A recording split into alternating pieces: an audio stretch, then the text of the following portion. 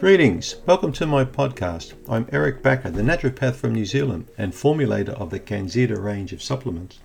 In each of my bite-sized episodes, you'll be getting practical tips that you can follow right away to improve your health and lifestyle. So go ahead and binge listen.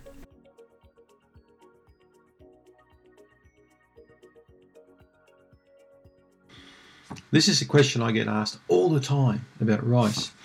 I've just had a look on several websites and different forums about rice, and half the people say yes, half the people say no. A lot of experts say no, and in my opinion a lot of these experts have never really had the kind of experience I've had treating tens of thousands of people with yeast infection or bowel problems. They've treated all kinds of conditions, but they haven't really specialized in gut disorders with people.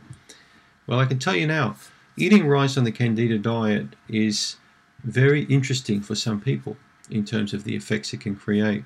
For many people I see, they have no issues at all eating rice when they've got Candida. And that includes white rice, brown rice, wild rice, basmati rice, all kinds of rice.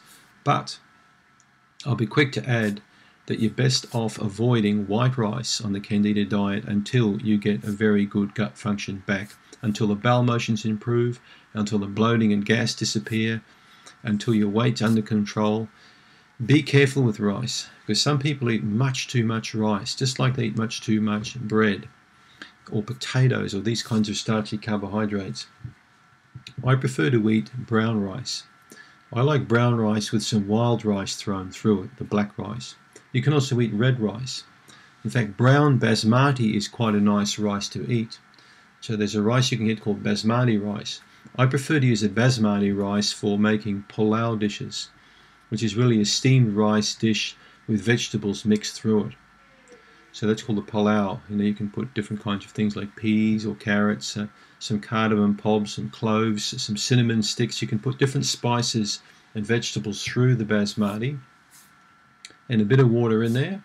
And I usually put a little bit of water that's about one knuckle or even a half to one knuckle joint above the rice in the pot. I use a cast iron pot. And I use clean water, usually just cold water. I don't usually rinse the rice. You're supposed to rinse it and all this business. I don't do that. And then I'll get it on high, get it boiling, and then turn it right down to low. When I put a lid on the saucepan, again a heavy lid, I usually wrap a small tea towel around there. And I've learned that putting a small cloth under the lid absorbs a lot of the steam and moisture, and it also gets the top of the rice nicely steamed. So when you are going to eat rice, make sure you don't use those aluminium saucepans. Rice cookers tend to be aluminium or aluminum, they're called in America. Throw them out. You don't want to have aluminum in your diet in a saucepan or in a rice cooker. Do the steaming method using a heavy saucepan. Stainless steel saucepan with a heavy copper base is also good to use. So brown rice is preferable. You can steam that or boil it. If you do want to stick with white rice, there's nothing stopping you from using an 80-20 blend of 80% brown, 20% white, a long grain.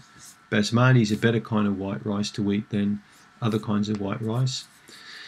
Some people say 1 cup per day, no more. I mean, it's up to you.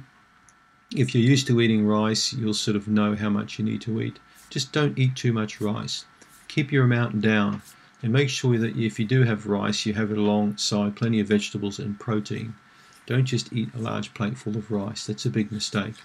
So can you eat rice on the Candida diet? That's the question. Well, if you are getting symptoms currently like brain fog or joint pain or bloating or gas, or you're not feeling good and you are eating rice, stop the rice temporarily to see if it improves your gut function. If you are eating rice and you get none of those symptoms, try and switch more over to brown rice, which has got a higher fiber content. There's a lot of B vitamins. Some experts even believe that brown rice contains digestive enzymes in it. I know that when I eat more brown rice in my diet, I have better bowel function than if I eat white rice. I think it's a really good food to eat, a good quality organic brown rice. It's a fantastic food. Particularly the B vitamins are rich in the brown rice. So don't be afraid of eating rice on the Candida diet if you can tolerate it. It's also going to help you maintain weight and stop you from starving. Because if you do what all these experts say, like Dr. Joseph McCullough, and take all grains out of your diet, you're going to be looking for food. you're going to be hungry more often. And you're going to find it difficult to control your appetite and your diet. So I don't care what these experts say. I don't really believe it's healthy to maintain a diet purely on vegetables and meats. To me, it just doesn't make sense to do that. It's a boring diet. And you can't maintain it for years on end. Having some carbohydrate in the diet makes sense, whether it's millet or rice, or buckwheat. So try and add some kind of grain in there. And brown rice, to me, is a very good grain to have included in your diet. And don't forget the wild rice, the black rice. It's quite tasty. Small amount of that gives your rice a bit of colour and a bit of extra flavour. So I hope that answers your question about rice on the Candida diet. Last thing I'll leave you with is, as your bowel function improves and you get very good bacteria in the intestines, you'll find you can easily tolerate rice. Right? So if you can't tolerate it, you need to work more on the bugs, parasites, and the Candida, and help to clean the gut up and repopulate with beneficial bacteria. And then you should have not much problem. Particularly if you chew the rice properly, you'll have even less problems. Check out yeastinfection.org. I've got a lot of articles on there.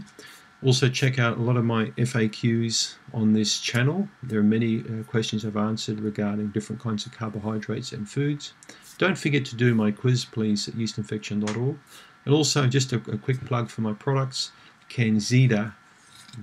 You'll find some of the best products for Candida on the internet. Thanks for tuning in, and don't forget to subscribe. Thank you.